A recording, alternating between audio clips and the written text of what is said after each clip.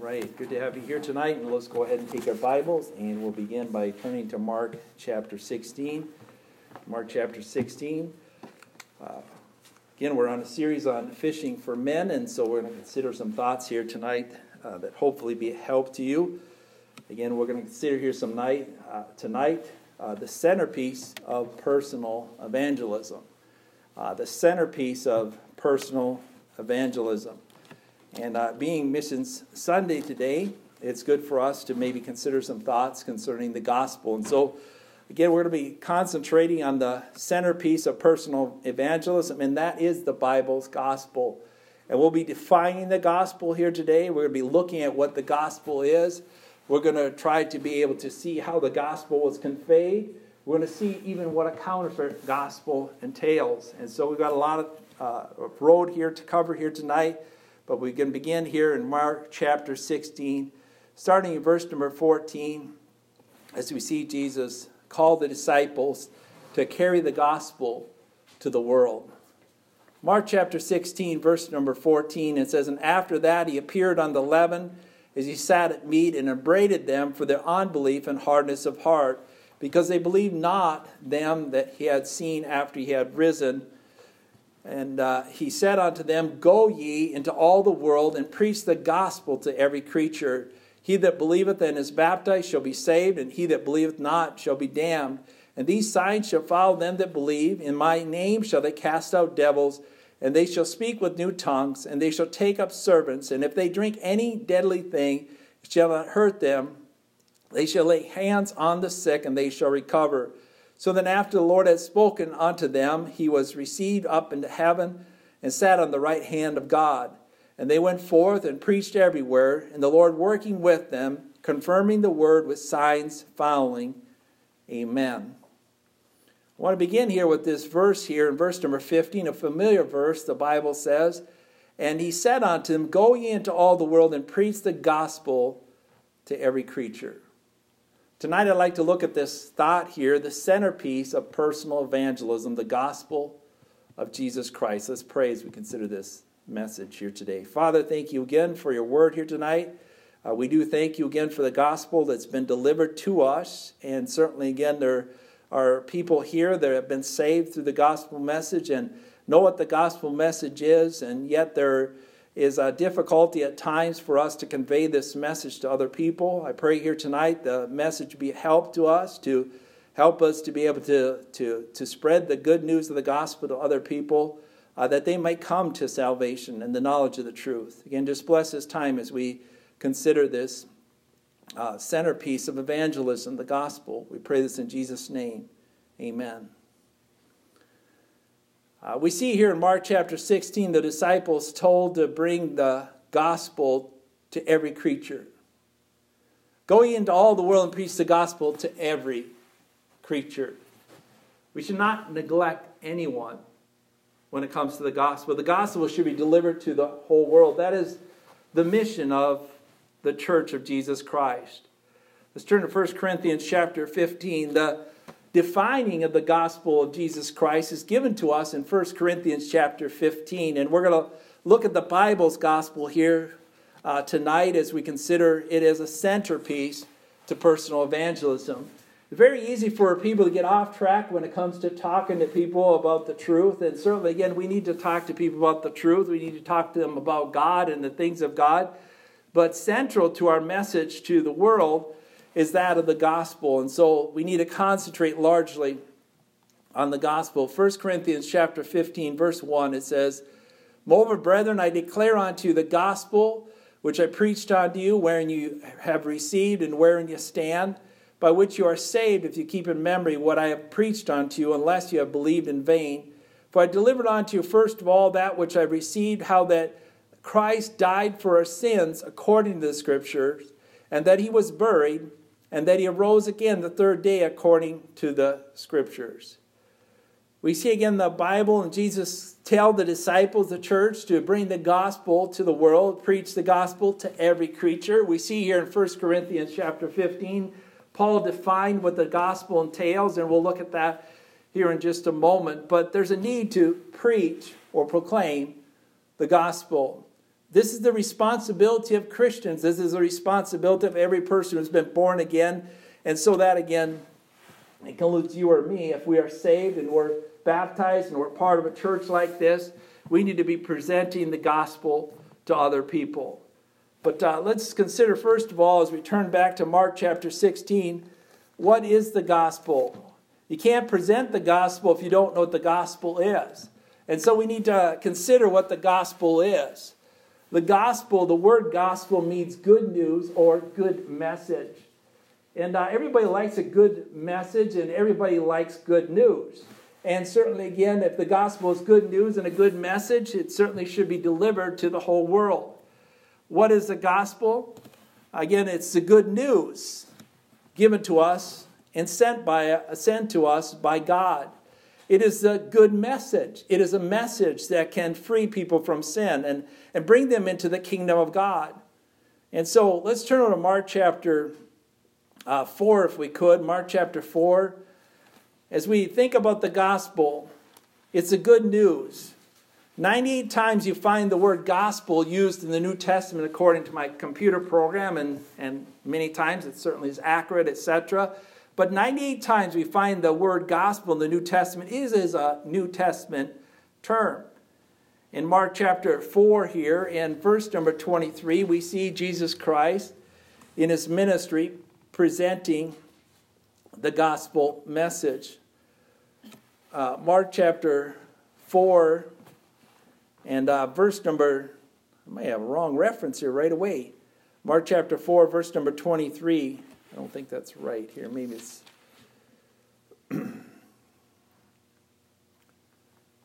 got a wrong reference right off the bat. Maybe it's Matthew. Let's just go to Matthew chapter 4 and verse number 23. Matthew 4, verse 23. Yeah, it's just a wrong writing down reference. Matthew chapter 4, verse 23. It says, "And Jesus went about all Galilee, teaching in the synagogues and preaching the gospel of the kingdom and healing all manner of sickness and all manner of diseases among the people." And so we see, again, Jesus go about all Galilee, and what is he doing? Preaching the gospel of the kingdom. And so as we think about the gospel, it is about a kingdom that you can enter into by faith, a kingdom that you can be a part of, a kingdom where at the end of the kingdom there is a king, and the king is Jesus, and the king will rule and reign here on the earth one day. He has a kingdom also, a heavenly kingdom, and you can be part of that kingdom. And so he began to preach the gospel of the kingdom of God. Let's turn to Matthew chapter 11. Matthew chapter 11. The good news of the gospel, there's a kingdom of God that can be entered into. And after you enter in that kingdom, you have over you a king that loves you and cares for you. That king actually died for you and died in your place. Matthew chapter 11 and verse number 5, the good news is there's a kingdom we can enter, a different kingdom, a kingdom of light, a kingdom of love, a kingdom of truth. Matthew chapter 11, verse number 5, we see here, the Bible says, "And the blind receive their sight, and the lame walk, and the lepers are cleansed, and the deaf hear, and the dead are raised, and the poor have the gospel preached to them." So we think about this good news, this good message. It's a message of the kingdom of God. It's secondly a message that's good news for the poor and for those maybe who do not have much in this world. It is a message for the needy. And certainly, again, everybody needs the gospel. Matthew chapter 24, we go forward. Presenting the gospel is something, again, that people need. It's something, again, that the poor need. It's something, again, that was delivered by Jesus Christ to the poor. Specifically, the disciples mention that as they're talking to John the Baptist concerning Jesus in his ministry. Luke chapter 4 here, verse number 18, it says, "And the Spirit of the Lord is upon me, because he hath anointed me to preach the gospel to the poor. He has sent me to heal the brokenhearted, to preach deliverance to the captives, to recover of sight to the blind, to set at liberty them that are bruised, to preach the acceptable year of the Lord." Here we find again the gospel is preached to the poor, the brokenhearted, to the captives, to the blind, to the bruised. It's preached to the whole world. The world is to hear the gospel. The world is to heed the gospel. And we find again the gospel message being a helpful and beneficial thing for people. It's good news.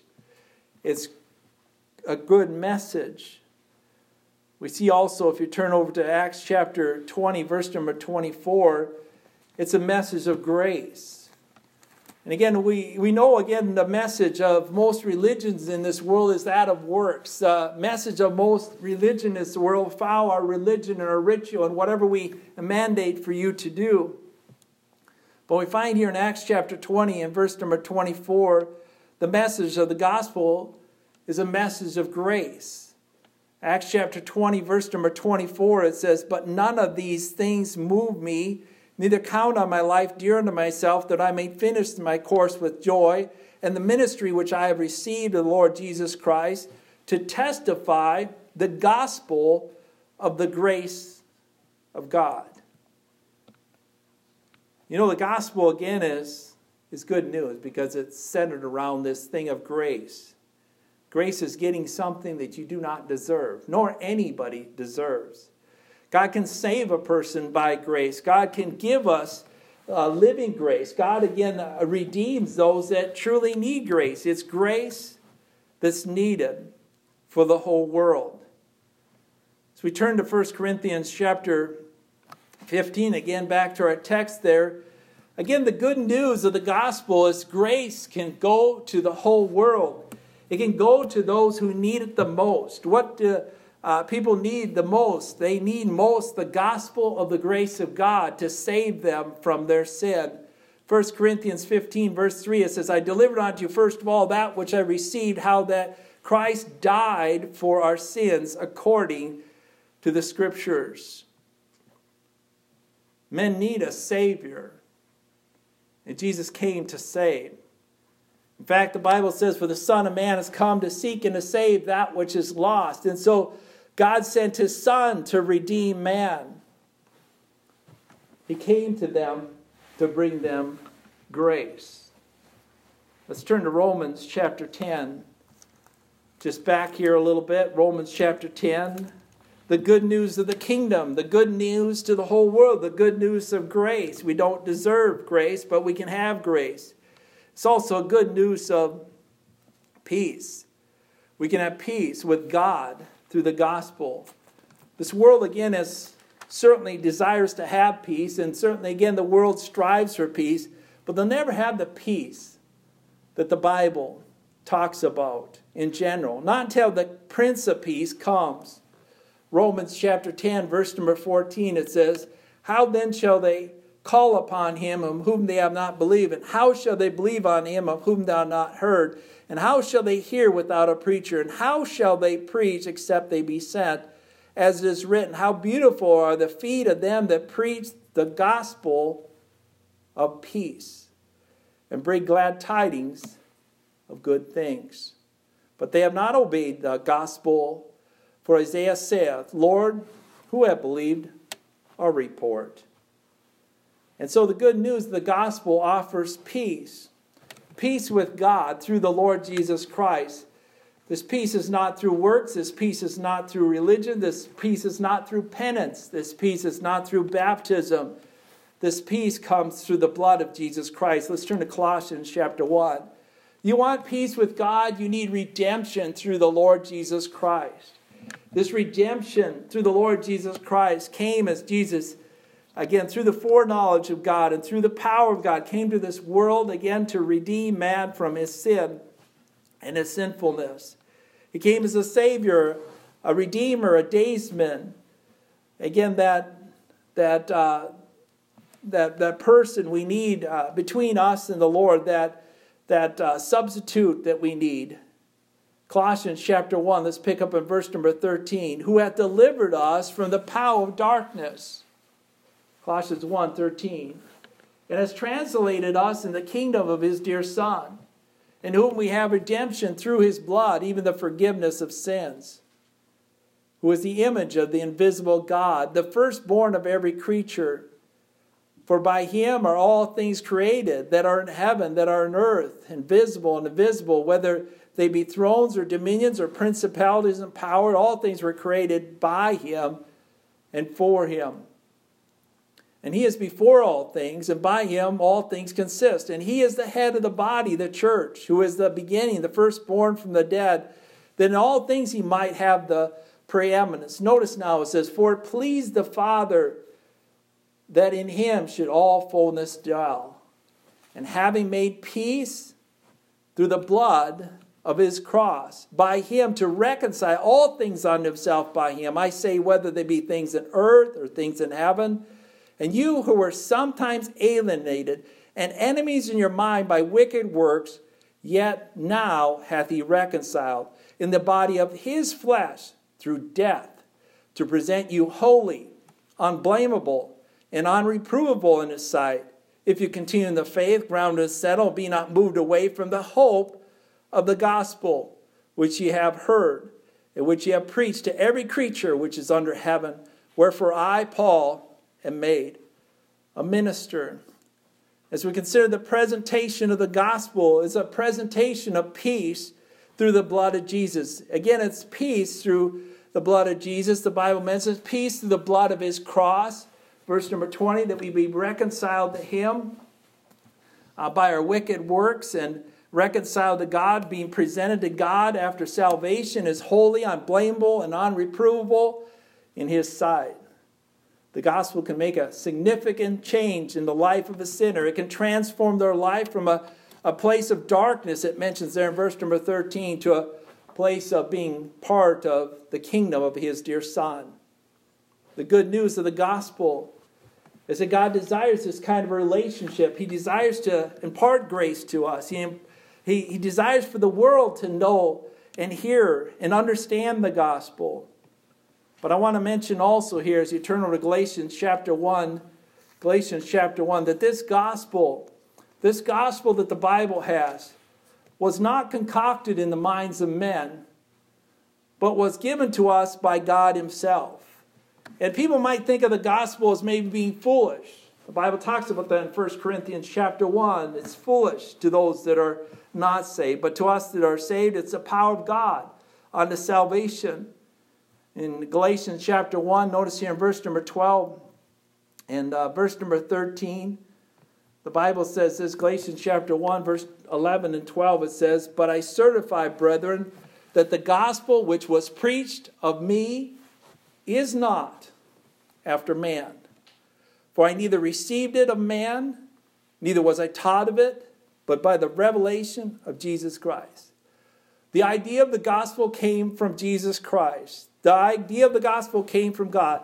It is not some thing that man came up with. The message of the gospel, again, a message of giving grace to those that don't deserve it, certainly wouldn't be something that man would create. Man would create a perverted gospel, a gospel that makes you have to work so much to have redemption. A gospel, again, that maybe, again, has you part of your redemption, whatever it might be. But the good news of the gospel is a message of grace to those that don't deserve it. Let's turn to 1 Corinthians chapter 1. I want to say this also as we consider a presentation of the gospel message. It's not only good news for us, but it is, again, good news not to be connected or confused with baptism. Again, I mention this because people often try to add some kind of ritual to that of salvation. They also try to add maybe something we need to do when it comes to salvation. And so let's pick up in 1 Corinthians chapter 1 and verse number 13. The evangelist, the missionary, the apostle Paul fervently communicated that the gospel was not attached to baptism here. Let's notice this. 1 Corinthians chapter 1 verse 13. Is Christ divided? Was Paul crucified for you? Were you baptized in the name of Paul? I thank God that I baptized none of you, but Crispus and Gaius, lest any should say I had baptized in my own name. And I baptized also the household of Stephanas. Besides, I know not whether I baptized any other. If you just stop there, did Paul baptize many people? No. He obviously didn't. I mean, the Bible says this. At least at the writing of this letter, he hadn't baptized many. I baptized also the house of Stephanus there. He mentions Crispus there and Gaius there back at verse number 14. And then he says this in verse 15. For Christ sent me not to baptize, but to preach the gospel, not with the wisdom of words, lest the cross of Christ should be of none effect. For the preaching of the cross is to them that perish foolishness, but unto us that are saved it is the power of God. And so what is the preaching of the gospel? It's the preaching of the cross of Christ. The Bible says, for Christ sent me not to baptize, but to. Baptism and the gospel, they do not go together. They're not connected. They're not to be confused. Some people look at baptism and they'll say, that's the means that God gives grace. That's the means by which you become a child of God. If that were true, then Paul certainly didn't see many saved at all during his ministry, nor did he try to see many saved during his ministry if, indeed, baptism was the means of salvation. Going back to the verse number 14, it says, I thank God that I baptized none of you, but Crispus and Gaius. Thus any of you should say I had baptized them all. And I baptized also the house of Stephanus. Besides that, I know not whether I baptized any other. If baptism was the way which people could be saved by, why did Paul not baptize? In fact, if you look in the gospel, why didn't Jesus baptize? The Bible says to a large degree. His disciples did, but he didn't. Because it's not the means of grace. It's not the means by finding peace with God. The Bible mentions the gospel. It's one thing. Baptism, a separate thing. They're not to be confused. We're not to look at the good news and say, the good news is once you're baptized, you become a child of God. No. Once you receive the gospel, you become a child of God. Once you believe the gospel, you become a child of God. Let's turn to 1 Corinthians chapter 15. The good news can be received or rejected. And it's quite obvious here in 1 Corinthians chapter 15 as Paul writes concerning the gospel message. He mentions here that the good news can be received or rejected. Those at this church here at Corinth received it along with Paul. Notice in verse number 1 and verse number 3 here, as it mentions some things pertaining to the gospel. 1 Corinthians chapter 15, verse number 1, it says, Moreover, brethren, I declare unto you the gospel which I preached unto you, wherein you have received, and wherein you stand. This gospel message was received of the church at Corinth. And again, it was, the gospel message, in which they stood. It mentions there in verse number 2 that this is by which they were saved. It mentions in verse number 3, I delivered unto you, first of all, that which also I received, how that Christ died for our sins, according to the Scripture. Not only that did the Corinthians receive it, but Paul also received the gospel message. Not only did Paul receive the gospel message, but I received the gospel message. Not only did I receive the gospel message, but most of you have received the gospel message. And the gospel message is a message of grace. It's a message of the kingdom of God. It's a message to the poor and needy. It's a message to the world. It's a message of peace by the blood of Jesus Christ. It's a message that was not concocted by man, but rather by Jesus Christ. It was a message that, again, was not connected or confused with baptism. And it's a message that must be received or it may well be rejected. Let's turn to 1 Thessalonians chapter 2. Again, as we talk about the gospel message, again, there are many, that are confused when it comes to the gospel. And I just want to mention this before I go on too far here in the message here tonight.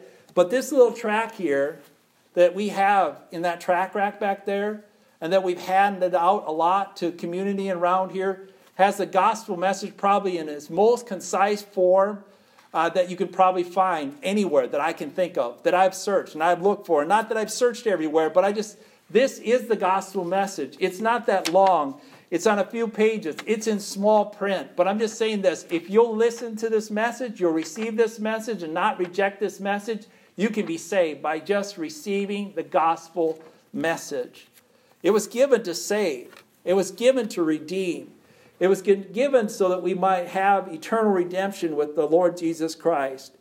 And I want you to show you here in 1 Thessalonians chapter 2 and verse number 13 that this message of the gospel is one of absolute truth. You can trust it. You can trust it with your soul. You can trust the good news of the gospel. You can trust it and be redeemed. You can trust and be forgiven. 1 Thessalonians chapter 2, verse 13, it says, "For this cause also thank we God without ceasing, because when we received the word of God, which ye heard of us, ye received it not as the word of men, but as it is in truth the word of God, which effectually worketh also in you that believe." You know, these Thessalonians, they heard the word of God and they believed in it and received it as it is truth.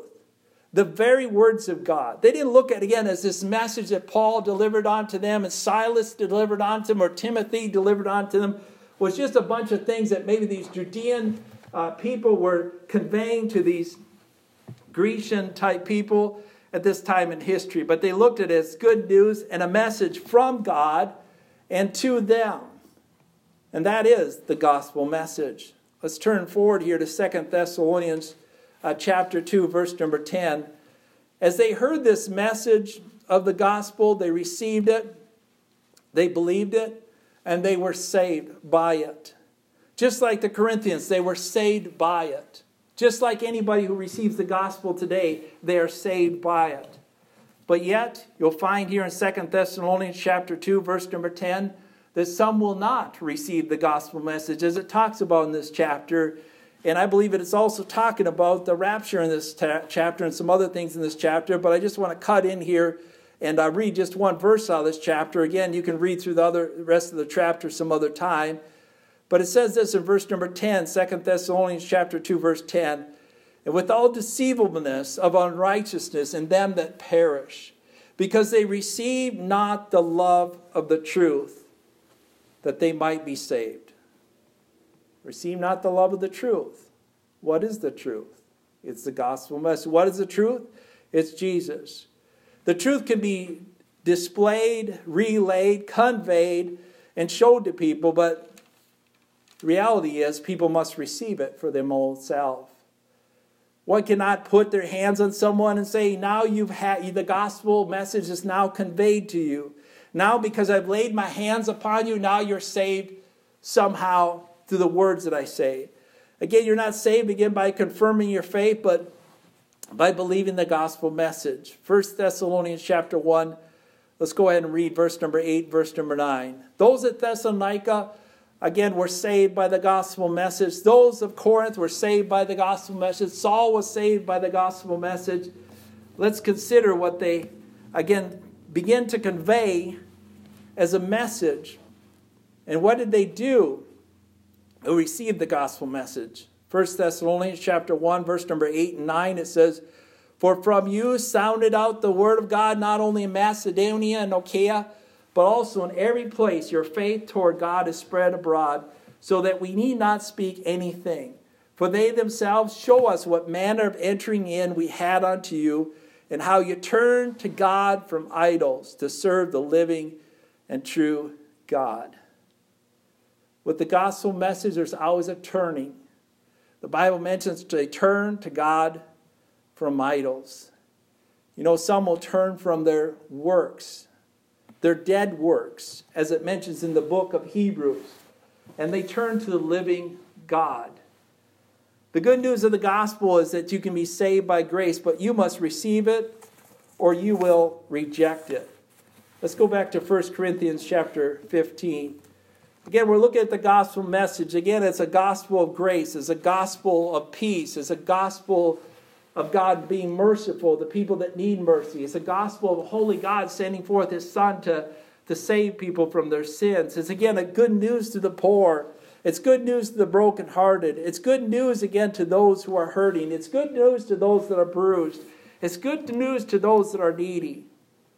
But let's look at the particulars of the gospel. What is this message really talk about? Well, verse number 3, it says, "For I delivered unto you first of all that which I received, how that Christ died for our sins, according to the Scriptures." There are three components here we find to the gospel. That is God's gospel. That's the Bible's gospel. They're given to us of Paul here. The first one is Christ died for our sins. He died for our sins. Jesus died because of your sins. Jesus died because of my sins. Jesus died to redeem us from our sins. And as we think about Jesus dying, people talk about Jesus dying on a cross, and it's a faraway event for them. To many, it's, again, something that's not personal for them. But yet Paul said Jesus Christ died for our sins. Not only for Paul's sins, not only for the church at Corinthians' sins, but for all people that sin. Let's turn to Romans chapter 5. He may die for everybody as far as their sin is concerned, but that doesn't mean that people will receive the gospel message because they won't believe in a message of grace. They want to take, again, the message of grace and mix it with their works. They want to take the message of grace and mix it with their sins. They want to take the message of grace and maybe distort it and try to define what grace is in an unscriptural manner. But notice here in Romans chapter 5 and verse number 6, what is, again, this thought that Christ died for our sins? What does this mean? What this means is that someone died for you. Someone died for me. And that which isn't just someone. That's the creator of this world. That's Jesus Christ in particular. Notice here in Romans chapter 5, verse number 6, it says, "For when we," that's you and me, "were without strength, in due time Christ died for the ungodly." Who's we? Me, who's ungodly. You, who's ungodly. "For scarcely for a righteous man will one die, yet peradventure for a good man some would even dare to die. But God commended his love towards" who? Us. You and me, the ungodly. "In that while we were yet sinners, Christ died for us. Much more than being now justified by his blood, we shall be saved from wrath through him. For if when we were enemies we were reconciled to God by the death of his Son, much more being reconciled, we shall be saved by his life." Jesus died for you. Jesus died for me. He proved that love by dying in our place. He proved that love by dying as a substitute for us. Romans chapter 5, verse number 6 says, "For when we were without strength, in due time Christ died for the ungodly."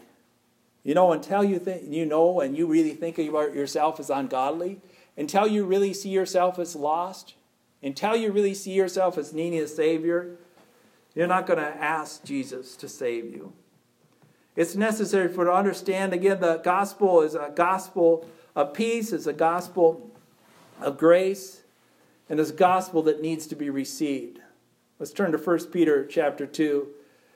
You know, someone had to die in your place.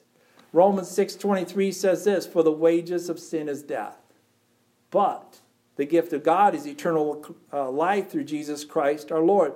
The wages of sin is death. There's no way of getting around that. Someone had to die.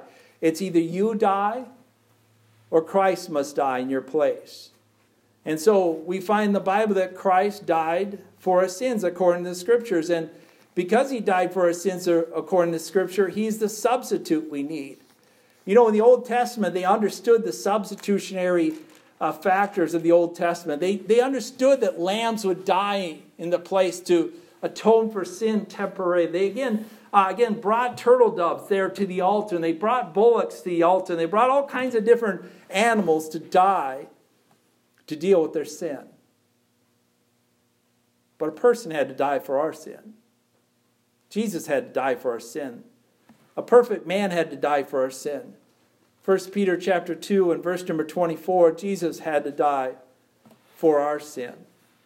To have your sins forgiven, to have your sins cleansed, to have, again, pardon from God, Jesus had to die for our sins according to the Scripture. 1 Peter chapter 2 verse 24, it says, who his own self bare our sins in his own body on the tree, that we should, being dead to sin, should live unto righteousness, by whose stripes you are healed, who his own self bare our sins. What kind of sins have you sinned against God? What kind of sins have I sinned against God? God bore those sins, every one of them, in his body on the tree, that we, being dead to sins, should no longer live that way, but live unto righteousness. Notice also there in chapter 3, verse number 18, the Bible says this, for Christ also hath once suffered for sins, the just for the unjust, that he might bring us to God, being put to death in the flesh, but quickened by the Spirit. Bring us to God by what? By means of death. So we see the gospel message, first of all, is Christ died for our sins. That's good news. Because if you had to pay for your sins, as we talked about this morning, the wages of sin is death, but it's not just death, but it's eternal death. That's the second death. And certainly none of us would want to die for our sins. 1 Corinthians chapter 15, verse number 4, the Bible says here, secondly, the second part or component of the gospel is that Christ was buried. Many wonder maybe why Christ was buried. And again, I don't know exactly maybe the answer here. There's certainly probably quite a few answers here. But they needed to know that he was dead. And when you bury someone, you know they're dead. We don't dare bury, again, living people. And so Jesus had to die, and so he was buried. And the Bible says he did this according to the Scriptures. And so he had to be buried according to the Scriptures. He would die in a tomb that was provided for him. He was buried. The Bible says there in 1 Corinthians 15, verse 4, and he was buried. And certainly, again, someone says, why do we need to talk about this burial? Because a burial proves that someone died.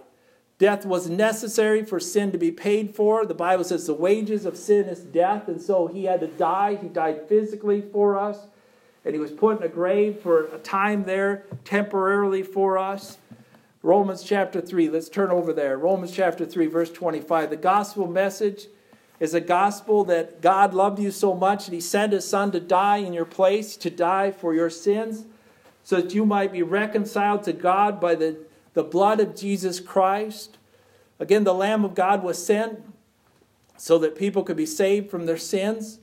Romans chapter 3, verse 25 says this, whom God had set forth to be a propitiation through faith in his blood, to declare his righteousness for the remission of sins that are past through the forbearance of God. How can God forbear not judging you? How can God forbear and not cast you into a place called hell? How can he do that? The Bible says there he can justify you and he can pay for your sins through his blood, the Bible says there. Verse 26, to declare I say unto you at this time that he might be just and a justifier him that believeth in Jesus. Verse 28, and we conclude that a man is justified by faith without the deeds of the law. And the Bible says Christ was buried. Christ was buried. Let's turn to John chapter 19. We see him being put to death on the cross in John chapter 19. After he was put to death there on the cross, they buried him soon after. And so let's just read through this. John chapter 19, verse number 30, it says, and when Jesus therefore had received the vinegar, he said, it is finished. And he bowed his head and gave up the ghost. And the Jews, therefore, because it was a preparation that the body should not remain on the cross on the Sabbath day, for the Sabbath day was a high day, besought Pilate that their legs should be broken, and that they might be taken away. Then came the soldiers and brake the legs of the first, and the other which was crucified with him. And so you see both those criminals on the cross had their legs broken.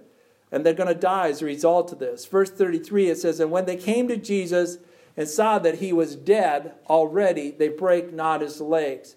But one of the soldiers with a spear pierced his side, and forthwith came out blood and water. Why did he pierce his side? Maybe to see if he was dead or alive. And it goes on there, it says, and he that saw it bare record, and his record is true, and he knoweth that he saith is true, that you might believe. For these scriptures were done, that the scriptures should be fulfilled. A bone of him shall not be broken. And again, another scripture saith, they shall look on him whom they have pierced. And so that's found in the book of Psalms, Psalm chapter 22, verse number 6. They're going to look upon him who they have pierced. And after this, Joseph of Arimathea, being a disciple of Jesus, but secretly for fear of the Jews, besought Pilate that he might take the body of Jesus. And Pilate gave him leave.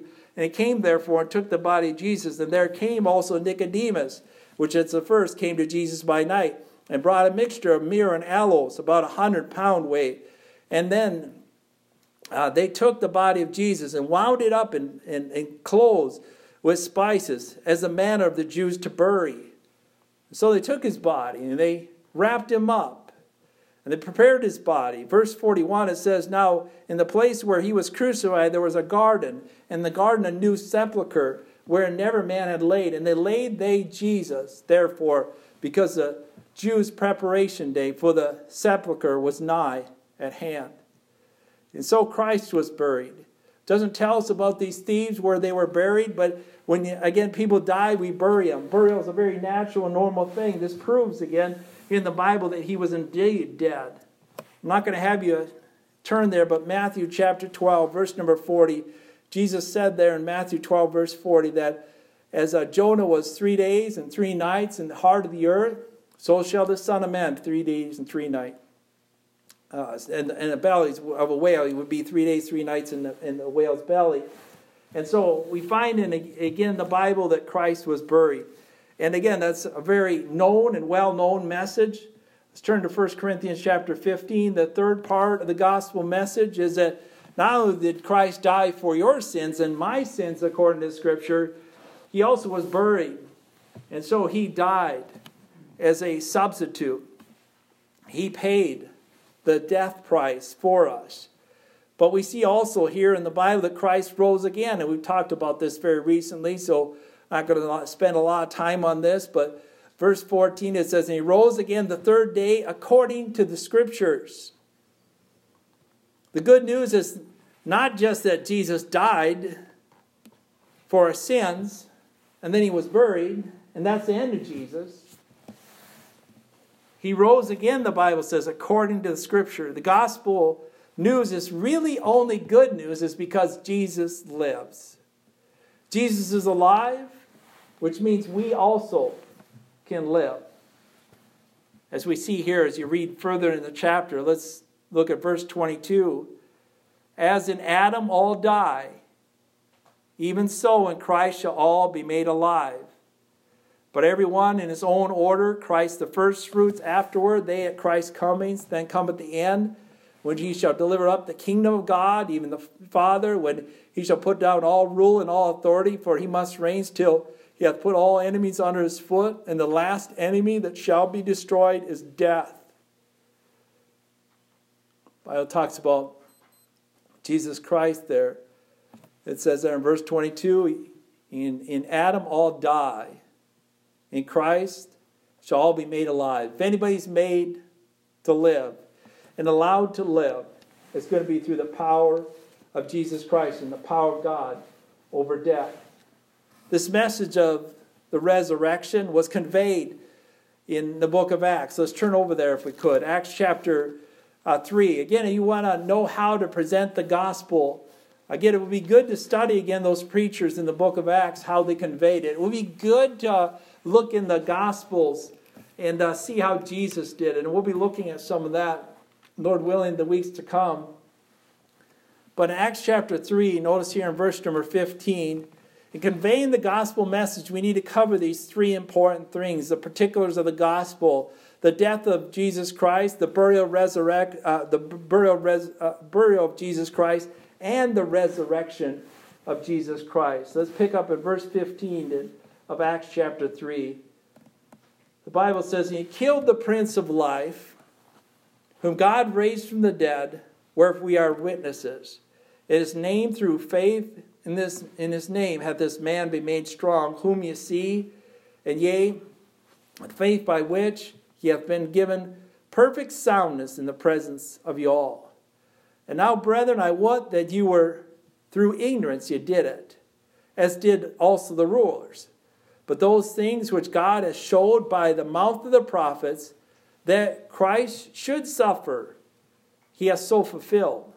Repent ye therefore and be converted, that your sins may be blotted out when the times of refreshing shall come from the presence of the Lord. And he shall send Jesus Christ, which before was preached unto you. Now, Peter's again here trying to convey the gospel message, and there's a lot of different things said here in the gospel message, but he mentions how they killed the Prince of Peace. The Prince of Life, in verse number 15. And he mentions there that God raised him from the dead. And it mentions there through faith as a man gives soundness in his presence. And so we see again the gospel message given here in Acts chapter 3. And we find also in Acts chapter 4, just the next chapter, Acts chapter 4, verse number 2, it says, and being grieved that he taught the people and preached that through Jesus, the resurrection from the dead.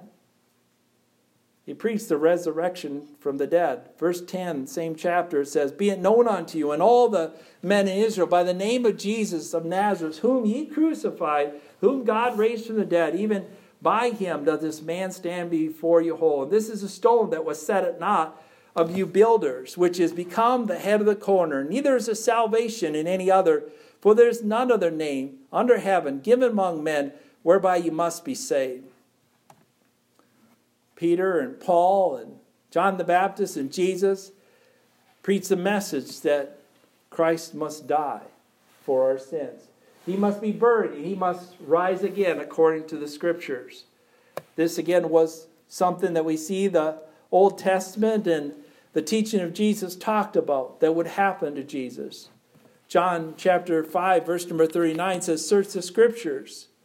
And I encourage you to search the Scriptures concerning Jesus Christ. As we talk here about this thought now here at this point, I'd like to talk at the validation of the gospel. How do we know that Jesus was indeed the Savior that would come into the world? Let's turn to Isaiah chapter 53. And again, I encourage you, if you had time and opportunity, to take the book of Isaiah, take the book of Psalms, and look at those prophecies concerning, especially these two particular books, concerning the Messiah and what the Messiah would do. Now, I understand, again, there will be parts in there that talk about the kingly reign of the Messiah, and that will come. And again, we don't need to confuse that with the matter. But we must first see that he will suffer and die.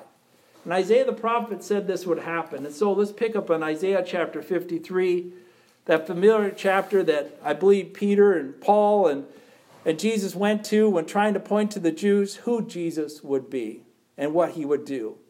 Isaiah chapter 53, verse number 4, it says, surely he hath borne our griefs and carried our sorrows, yet we did esteem him stricken, smitten of God, and afflicted.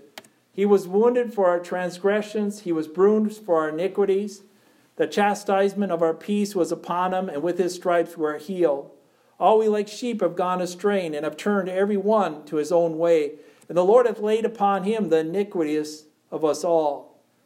So this Messiah would bear the sins of many. Goes on here, talks about that. He was oppressed, he was afflicted, he opened not his mouth. He was brought as a lamb before the slaughter, as a sheep before the shears is dumb, so opened he not his mouth. He was taken from prison, from judgment.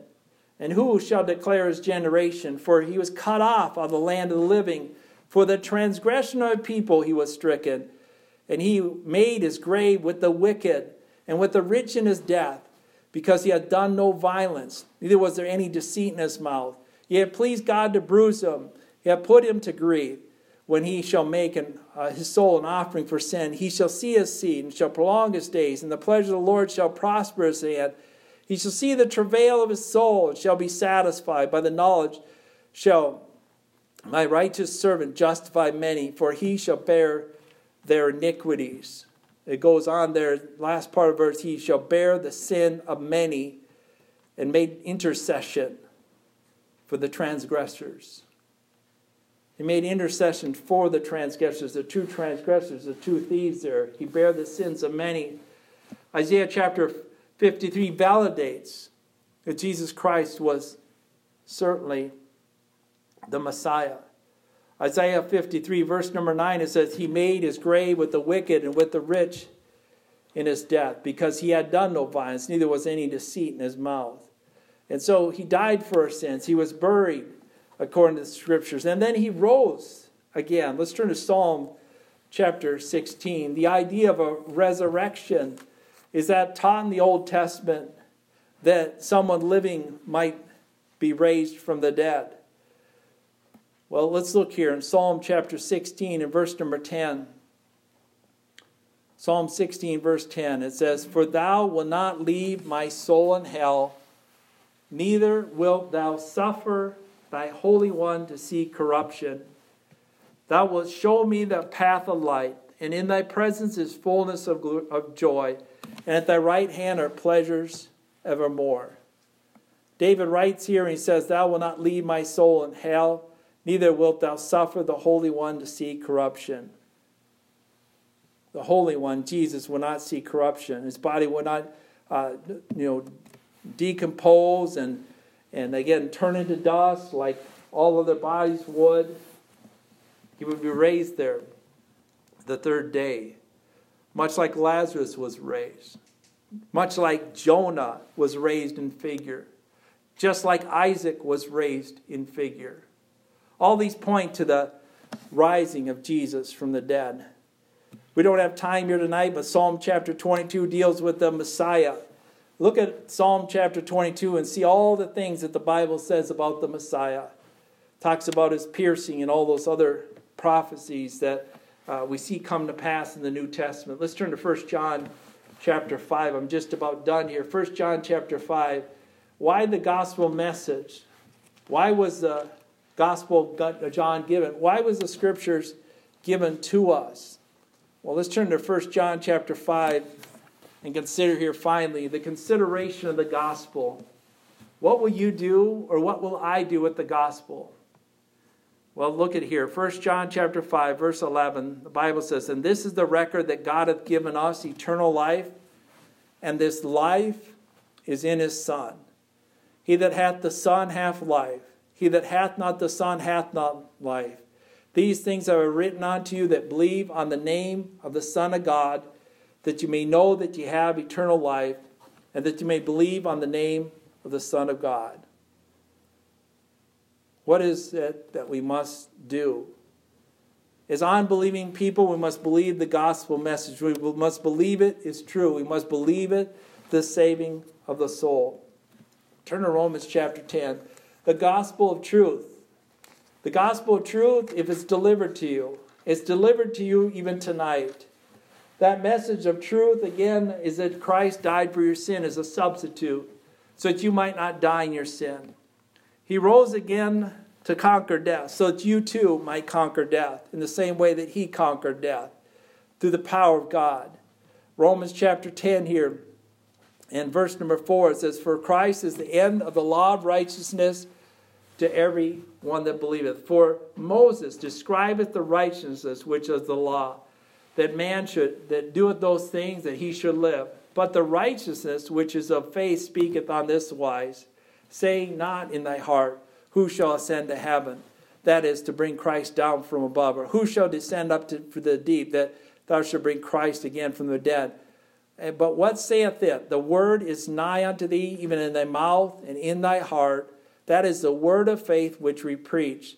That if thou shalt confess with thy mouth the Lord Jesus, and shalt believe in thine heart that God raised him from the dead, thou shalt be saved. For with the heart man believeth unto righteousness, and with the mouth confession is made unto salvation. For the scripture saith, whosoever believeth on him shall not be ashamed. For there is no difference between the Jew and the Greek, for the same Lord is over all is rich unto them that call upon him. For whosoever shall call upon the name of the Lord shall be saved. The consideration of the gospel is, will you believe it? Will you receive it? Will you consider it? The gospel is clear. The gospel is given as good news, a good message that you can be saved by grace, that you can have peace with God through the blood of Jesus Christ. That God so loved the world that he gave his only begotten Son, that whosoever believeth in him should not perish, but have everlasting life. Let's close as we consider the centerpiece of evangelism, the gospel.